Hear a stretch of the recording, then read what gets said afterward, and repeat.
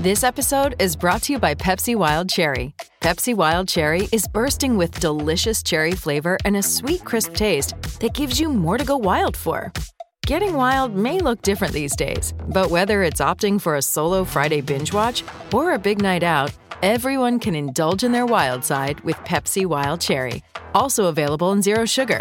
So grab a Pepsi Wild Cherry and get wild.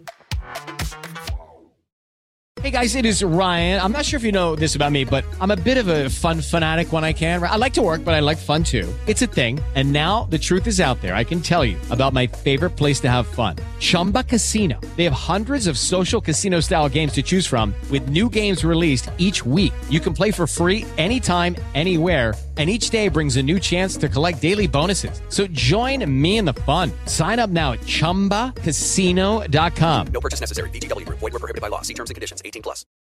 Pulling up to Mickey D's just for drinks? Oh yeah, that's me. Nothing extra, just perfection and a straw. Coming in hot for the coldest cups on the block. Because there are drinks. Then there are drinks from McDonald's. Mix things up with any size lemonade or sweet tea for $1.49. Perfect with our classic fries. Price and participation may vary. Cannot be combined with any other offer. Ba-da-ba-ba-ba. This is Colin McGuigan for IFL TV, proudly sponsored by Everlast. I'm here with Eduardo Hernandez in Guadalajara. Eddie, what about Guadalajara? What are you feeling like out here? I'm feeling like... No, you know what, Colin? I'm feeling blessed. I think that when we announced that extension yesterday, the extension after 5 years in America, I thought to myself, wow, where did that go? And 5 years is a big portion of your life, and I've knocked my absolute bollocks out for 5 years. I really have.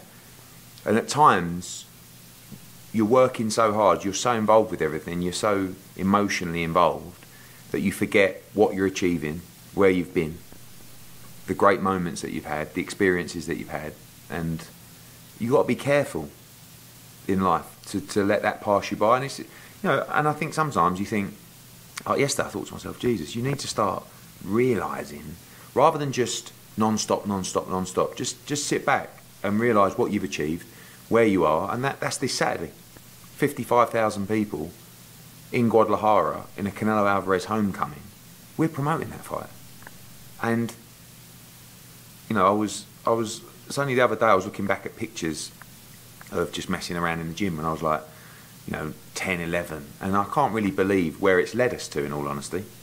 I mean, hard work, unbelievable ability, and charisma and good looks has played a massive part as well. But it's, I'm buzzing. I'm buzzing for the fight. I'm buzzing for John Ryder. And it's actually, Guadalajara is a great place. A really emerging city in Mexico. You've seen it. Restaurants, unbelievable. Hotels, and really looking forward to a massive night on Saturday. And excited for Canelo, in all honesty. I think it's great for him to be doing something like this at this stage in his career.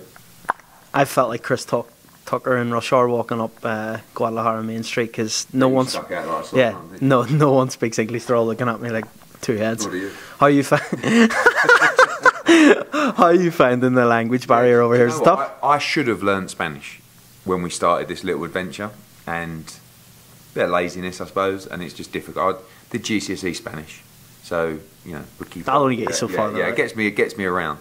But I went for a beard trim last night and had an absolute stinker. I'm telling him to do a number 1 fade, and he's like giving me this. Well, I don't know what it was getting, but I should really learn Spanish. But when I was in a barber's last night, the guy didn't speak very good English, but he said to me, "Welcome to Guadalajara.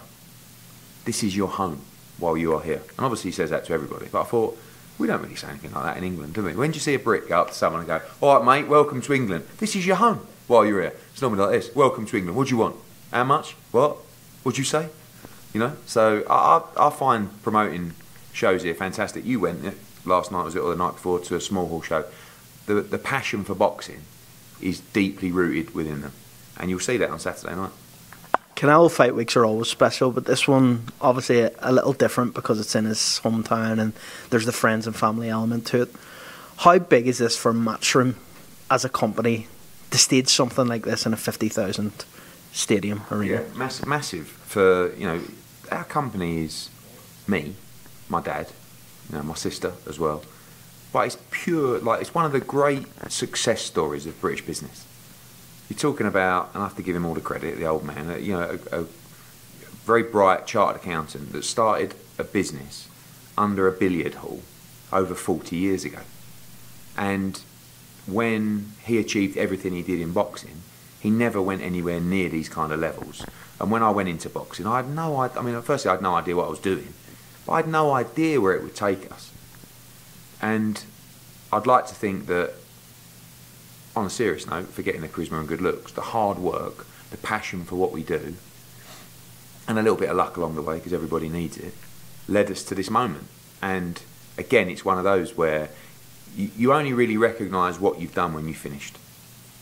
And when you look back, and when I look back on whether it's Froch Groves, Joshua Klitschko, Joshua Ruiz, Taylor Serrano, Canelo Triple G, Canelo John Ryder in Guadalajara breaking the record at Dallas Cowboys, like, that's when you look back and go, how did we even do that? Because we're only a couple of cheeky fellas from Essex. That's what we are. And we're not blagging it. We're good at what we do, but we have a passion for what we do.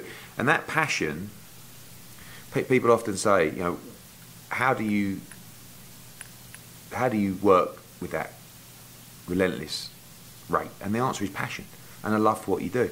You can be a hard worker, you can be a grafter, but if you genuinely love and adore what you do, famous saying, you never have to work another day in your life. And that's, I love boxing. I love boxing so much. And that's why sometimes I get frustrated, because I get frustrated by the criticism, because it's like people think that I don't actually love boxing as much as them. I love boxing more than you. You know, like, I love, Sunday I was down Brentwood ABC, right, in the Brentwood Centre, loads of it. That for me, I'm sitting there watching it, and just, that's the purest form of the sport, right? When, before any of the money comes in, and I just love it, honestly. I feel so passionately about boxing, from grassroots to the elite level.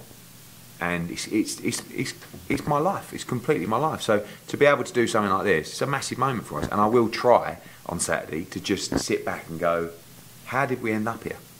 How did we end up here, you know? As a promoter, this is one of the times that you're in a tough spot, because you've got both fighters in the main event. This is such a big challenge for John Ryder, something he won't shy away from. Can he do it on Saturday night? Yeah, he can. I mean, your point's interesting about, you know, there's no point being a snide. It's like when Canelo boxed Bivol. You know, Canelo's become a good friend. He's very important to our business. He's important to DAZN.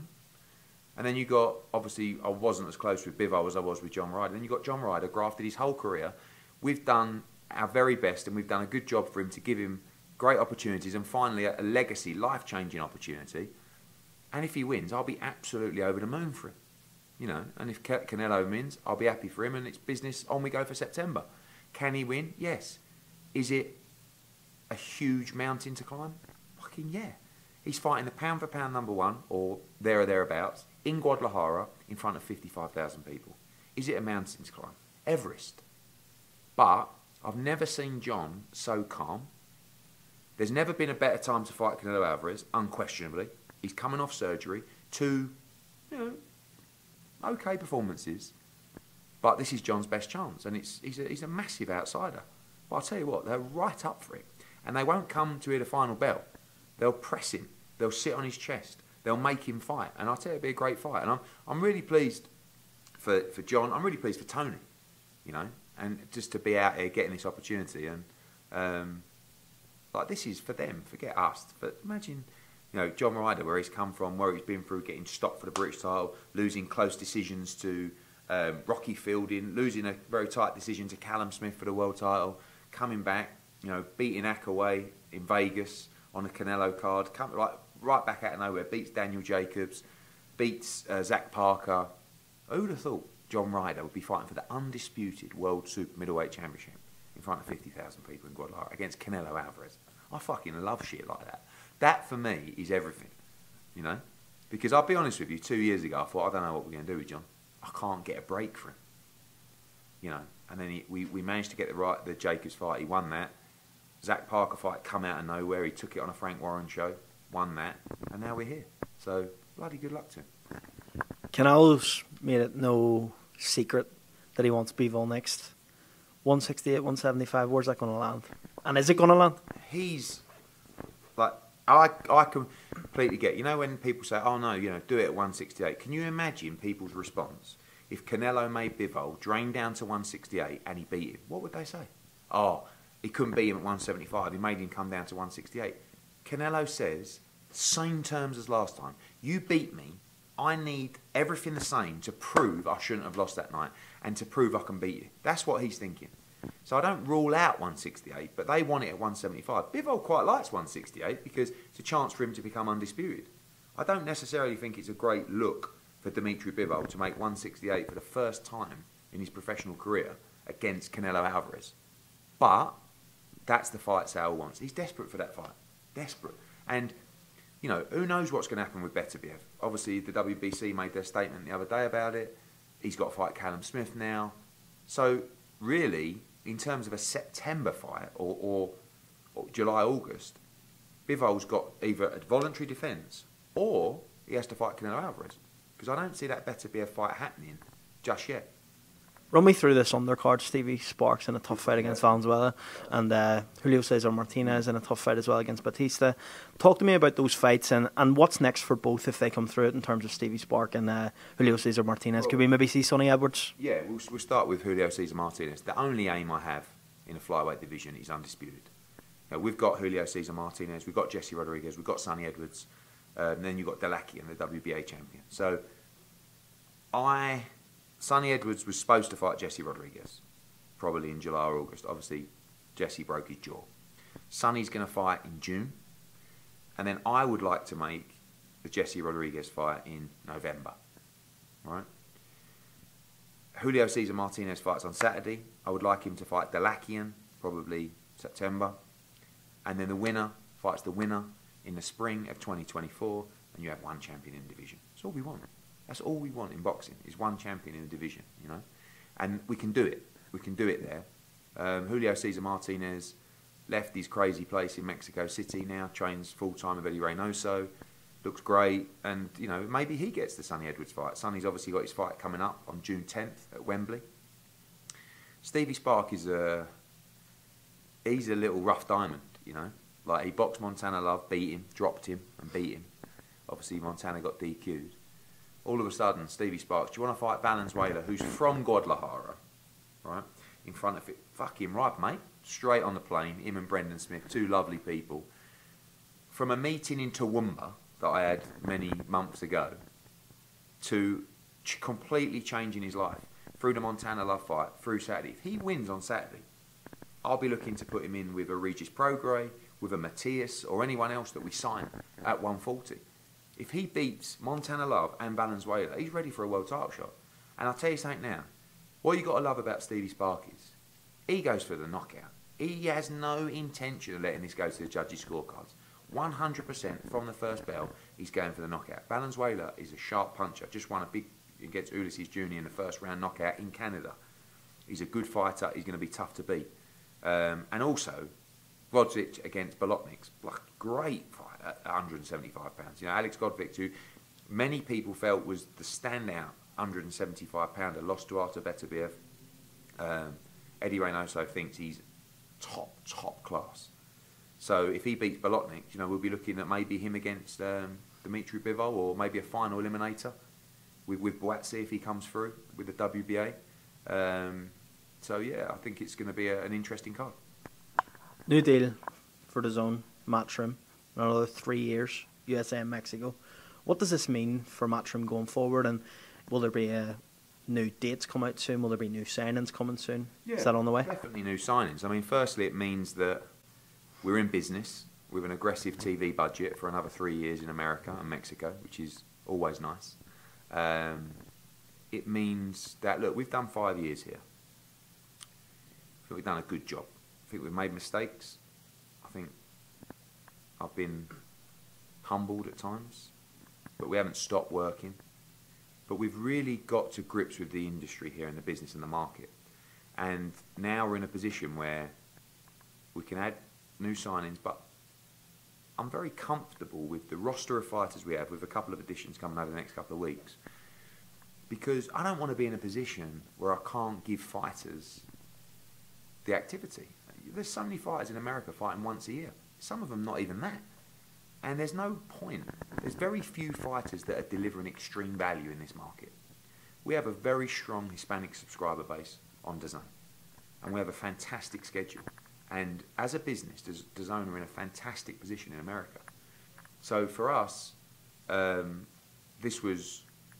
knew it was coming, but it's nice to secure that future, and for the fighters as well, who can say, wow, I've got very strong broadcast support, Matchroom in a great place. I don't see necessarily other promotional companies with the same kind of backing and security that Matchroom can provide. So I feel very good about where we are, and I feel very good about our understanding of the market. It's not just America, it's Mexico as well. And our shows here have been big successes in terms of viewership in America and in Mexico, and they've been a lot of fun. So yeah, it was a big moment for us to secure that extension. With that new deal, how many US shows per year can we see going forward?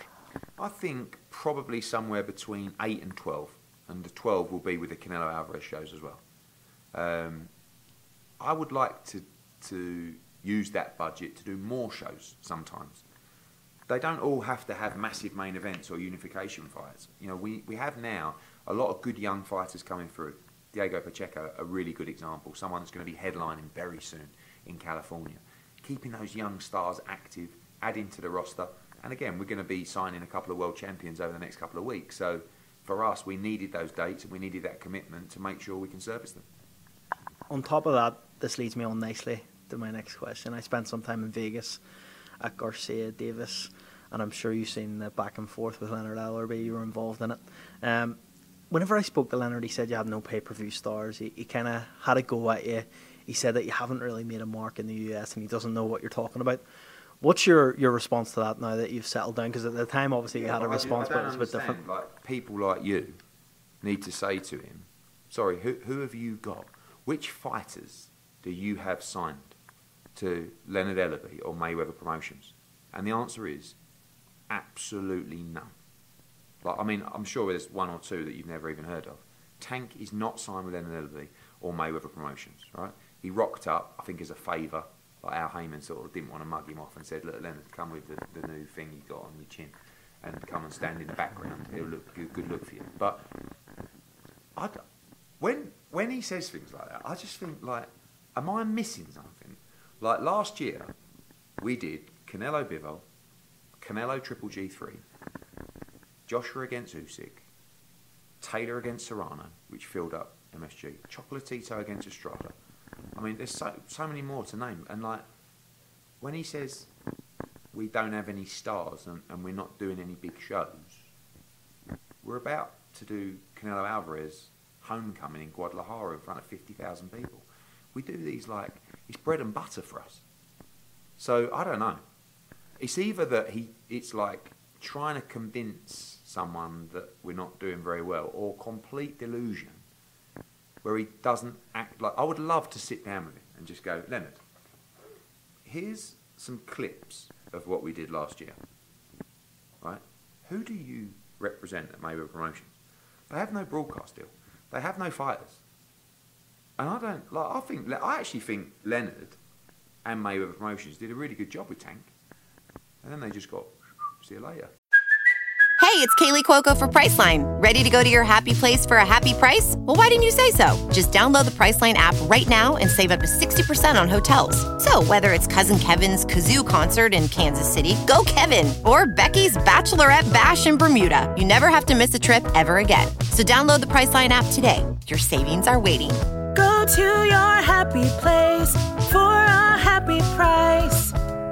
Go to your happy price, Priceline. Okay, round two. Name something that's not boring. A laundry? Ooh, a book club. Computer solitaire, huh? Ah, oh, sorry, we were looking for Chumba Casino. That's right, ChumbaCasino.com has over 100 casino-style games. Join today and play for free for your chance to redeem some serious prizes. ChumbaCasino.com. No purchase necessary. Void where prohibited by law. 18+. Terms and conditions apply. See website for details.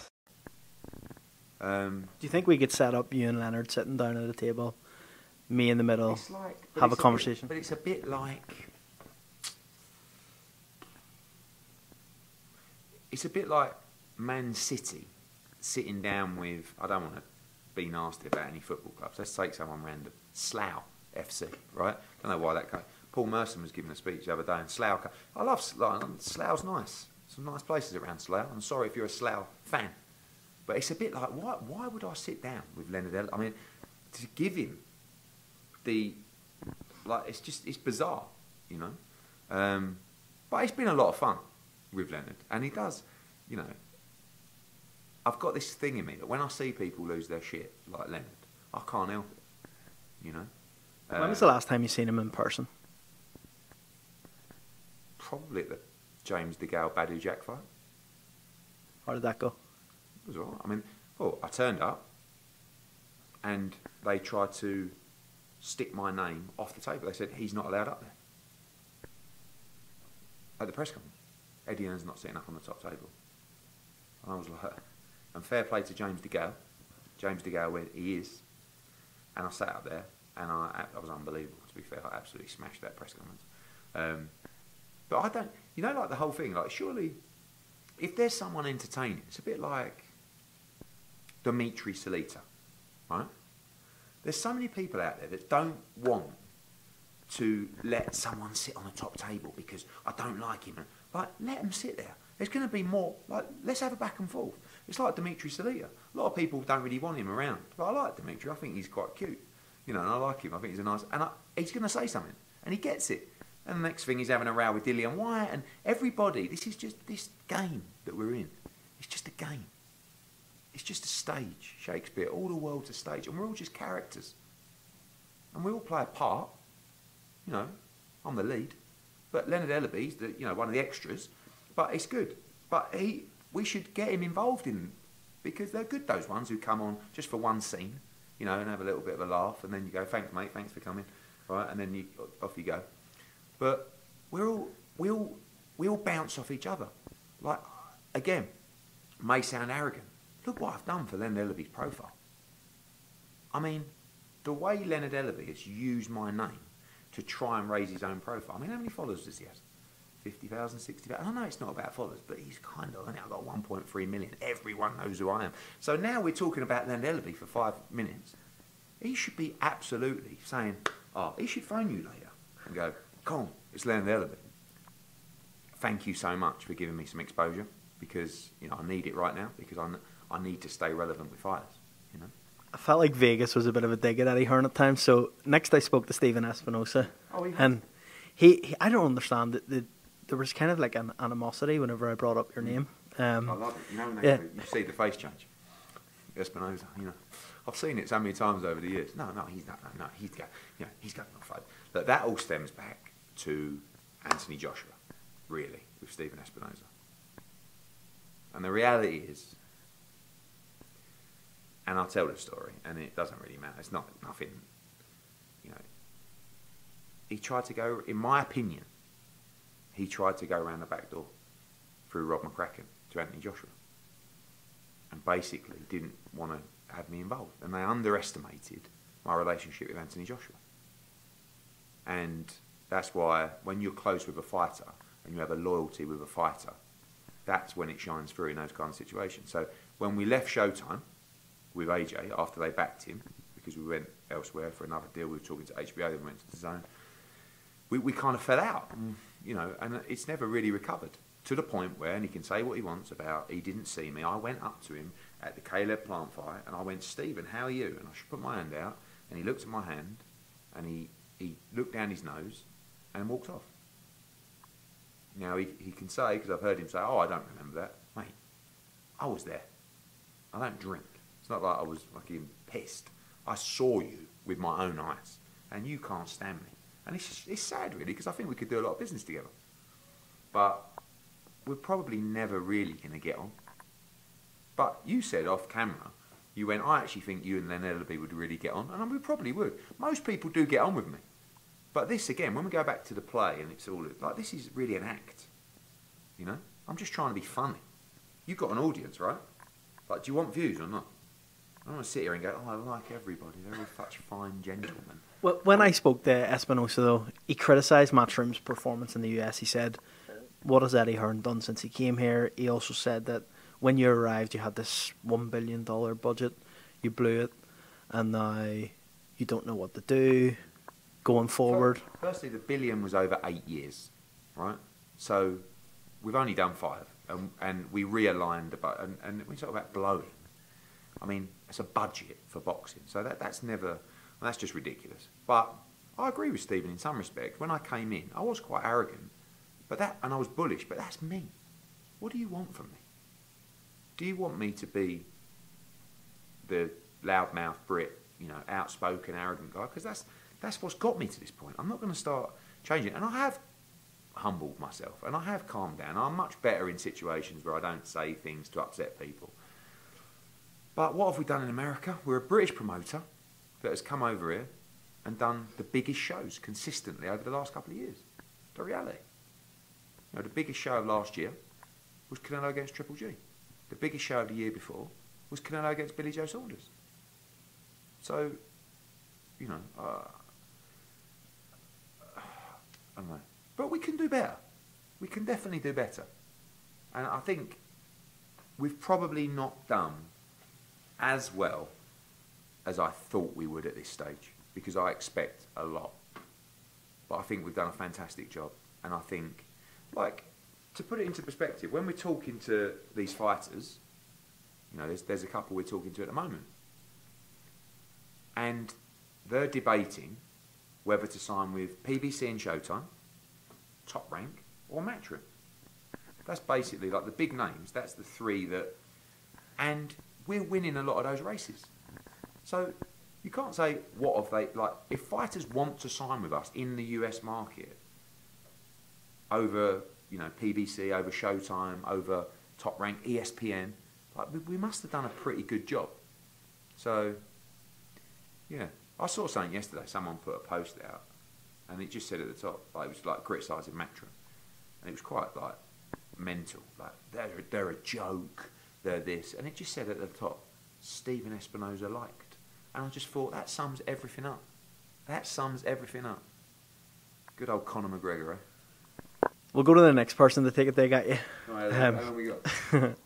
I quizzed Oscar De La Hoya. I think it was actually me and you had an interview. And you said something to me about Oscar would act a certain way when he's with you or around you.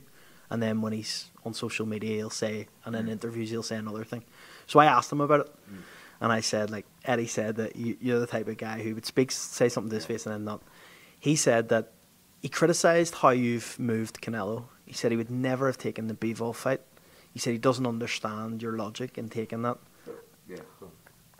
But I don't move Canelo. I work for Canelo Alvarez and Eddie Reynoso, right? They tell me the fights they want, and I make it happen. Did you think it was a good idea at the time, though, that Bivol fight, truthfully? I thought he beat Bivol. I did think everybody did. Well, very, very few people thought Bivol would beat him.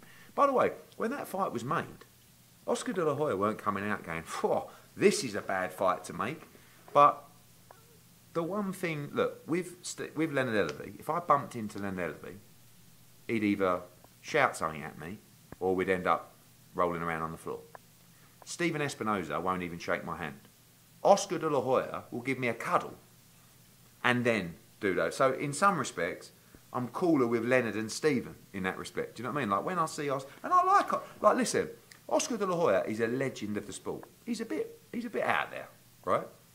But he is, what he's achieved in boxing, I could never, I don't like the whole, I was a Hall of Fame pound for pound great, so listen to me. You're now a promoter. You have to be judged on as a promoter, and I'm much better than you. But as a boxer, he's achieved so much more in his life than I could ever achieve. And he's a legend, Oscar De La Hoya. So I have unbelievable respect for him. And listen, I also have respect for Leonard Ellerby and for Stephen Espinosa. You're never going to find me saying, no respect for those people. Stephen Espinosa, super bright guy, been in boxing a long time.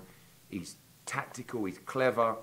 Leonard, I don't know enough of, but, he's a grafter. And he's been around. So I respect him. It doesn't mean I have to like them. But I'd rather you just said bad things about me, and then we knew where we stood. Not turn up in Abu Dhabi, Eddie, let's have a selfie. What? Do an interview. Eddie Hearn don't know what he's doing, and he's a joke. I'm like, hey. So we don't move Canelo Alvarez. We get told what to do by Canelo Alvarez. Canelo Alvarez wanted to be great, so he took on a huge challenge against Dimitri Bivol, and it didn't. But at the same time, I don't think that's a great look. Oh, I would never have taken the Bivol fight. That was a really tough fight. What do you want? You can't win, can you? You have an easy fight. Look at how they've moved Jaime Munguia. Please don't talk to me about how to move a fighter when you've moved Jaime Munguia like that. It's an absolute embarrassment. Ruined his career. Great fighter. Huge fan base. Should be fighting Gennady Golovkin. Should be fighting Charlo. Should be in all those fights. And his resume is a stinker. So, but when Oscar talks about Canelo, you can't. There's a huge amount of emotion there, and he doesn't really speak with a lot of sense in that regard. Yesterday, this is an interview just to get me in trouble, isn't it? It's just basically asking me my opinion. It's great, isn't it? Thanks. You lost out on a purse bid yesterday. Yeah. Not really used to losing out in purse bids these last couple of weeks, right?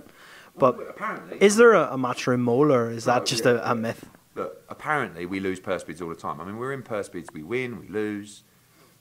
Look, I'm not going to sit here and say, we lost by 15,000. I was gutted. That's a strange amount to lose out on. The amount of people that messaged me saying that was a dodgy purse bid, there's a mole in the camp. It was here in Guadalajara. We rocked up with an envelope, right? And they were on Zoom. The reason that the bid was so close is when you're exchanging offers for weeks, you have a very good idea around the amount someone's going to bid. Do you understand? Because you can work it out on the split.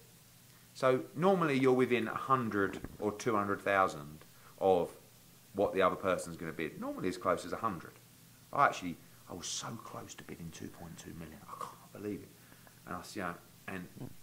But we bid. Our bid was to lose money on the show. We were losing money on that show in Liverpool.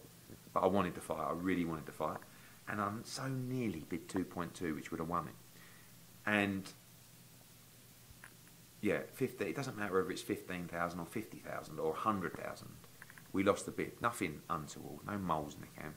Just two very who understand the value of a fight. And actually, when you lose like that, sometimes it's better losing like that because you bid the right number. Do you know what I mean? They saw the same value in the fight. Unfortunately, they saw 15,000 more. Do you understand? Sometimes if you lose by, or if you bid 2.2 and they bid 1.3, you're thinking, have I actually got this right here? If you bid 2.2 and they bid 3.4, the other fighter's going, what? How have you only bid 2.2? Well, that was our perceived value of the fight. And our perceived value of that fight, even losing money on that fight, was 2.1 million. Unfortunately, it was 15,000 short. So I was gutted. How gutted were you about that? Gutted. I text Callum straight away. I went, fuck, 15,000. I can't believe it. Because I really wanted to do that fight. And look, they've got to stage the fight within 90 days. We may sort something out with Top Rank. I don't know. But yeah, I was. Do you think it goes in Montreal? Yeah. Yeah, I do, yeah. And then, obviously, moving on from that, I do have to ask you about Montana Love, a US fighter of yours. Are you still working with him? When is he next out? If you are, what's the story there? After his defeat, it changes obviously the contractual situation. We want to make Montana Love against Richardson Hitchens. It's a fucking great fight. I keep swearing. My aunt told me the other day. I don't see her that often, and she saw me and she goes, "Will you stop swearing?" She watches all my interviews. So if you're watching, sorry, Auntie Dawn. And basically, I want to make Montana Love against Richardson Hitchens. Great fight. And we're talking at the moment, and we'll see if we get over the line. You met Regis Prograis in Houston. How did that go? And do you think that I seen Mike Coppinger, was it right? Mike Coppinger messaged me a week ago saying, "I hear you've signed Regis." I said, "I promise."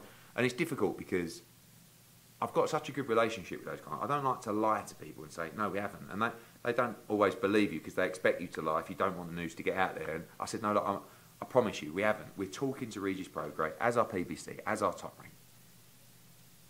I think in terms of activity, in terms of promotional push, in terms of importance within our stable, I think we're a great home for him. But Top Rank's a great company, PBC's a great company. They've all got options for him. So nothing agreed, nothing signed, but I hope we can be competitive in that race. I've actually a lot to ask you, so we'll leave some for tomorrow. Thomas Hauser's comments on Anthony Joshua, baffling. I spoke to I spoke to Buncey about it this morning. I spoke to David Diamante. Thomas Hauser doesn't like me for some reason. I don't know why. I mean, there was the whole thing with Dillian Wyatt. You know, that's still going on. I think with a court case. I don't know. Not nothing to do with us. For a reputable journalist, and Thomas Hauser's a super bright guy. I have no problem with Thomas Hauser. Every time I see him, this is a second piece from The Guardian now. You know, the other piece was from Don McRae the other week, which didn't give me a chance to address any comments from anybody. It was a bang out of order lynch job.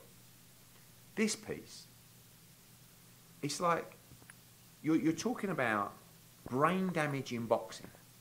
You're talking about Muhammad Ali. You're talking about dementia. And then you're advising Anthony Joshua to retire. On what grounds? Anthony Joshua has not been really in taxing heavyweight fights. You're talking about Muhammad Ali. Watch Muhammad Ali's career back and look at the fights he was in. Watch the Larry Holmes fight. Watch the Ernie Shavers fight. Watch those, like, Ken Norton fights. He took punishment. And you don't know Anthony Joshua. You've never spent time in his camp. You haven't talked to Derek James. You're just sitting there one day going, I think Anthony Joshua... You're accusing him of the potential to take damage in fights, but also accusing him of not being aggressive enough in fights. But you're not talking about how good his defence is. You're not talking about how Jermaine Franklin threw 300 punches and landed 45 or whatever it was because of how good AJ's defence was. It was just bizarre. Bizarre. And I really don't like this thing in boxing where people have been around for years and years feel like they have a free pass to talk absolute bollocks. And I said on Parsons' thing yesterday, if anyone needs to retire, it's Thomas Hauser. Like, I read that article and I thought, you are so... I couldn't believe that they were talking about brain damage in sport and like this guy. It's like he just fought Jermaine Franklin and got beaten pillar to post. Dillian Wyatt won a tight decision against Jermaine Franklin. Is he all right? And he got knocked out against Tyson Fury in a fight before. Is he all right to continue? But AJ's got to retire because he lost a split to Usyk, 115, 113, and won nearly every round against Jermaine Franklin with a new coach. Fucking mental. I've done it again. Shit. Oh, shit. Oh. Joshua Wilder. Is it going to happen? Do you think it'll happen on the same card as Fury Usyk? You were in Saudi. You had talks with Prince Khalid. I don't know if it's going to happen on the same card as Fury. That's the intention. But I can't speak on behalf of Fury and Usyk. I know that they are very confident, Usyk, Wilder, they're there or thereabouts. Fury, I don't know. And we are there or thereabouts. And we have faith in Prince Khalid and Skills Challenge to deliver that sort of event. So for us, we're in, subject to the final terms, which we know are achievable because we've been there before. So I'm confident that we can make Joshua Wilder for December. In the interim, you've said Joshua will fight end of July, early August. Early August, I think, yeah. Dillian Whyte front runner for that. I don't know. I think we have to see what happens with Wilder. Dillian's obviously on my case for a fight. I think if he doesn't fight Wilder, 100% it'll be Dillian Whyte. But Dillian's going to want to know what he's doing soon.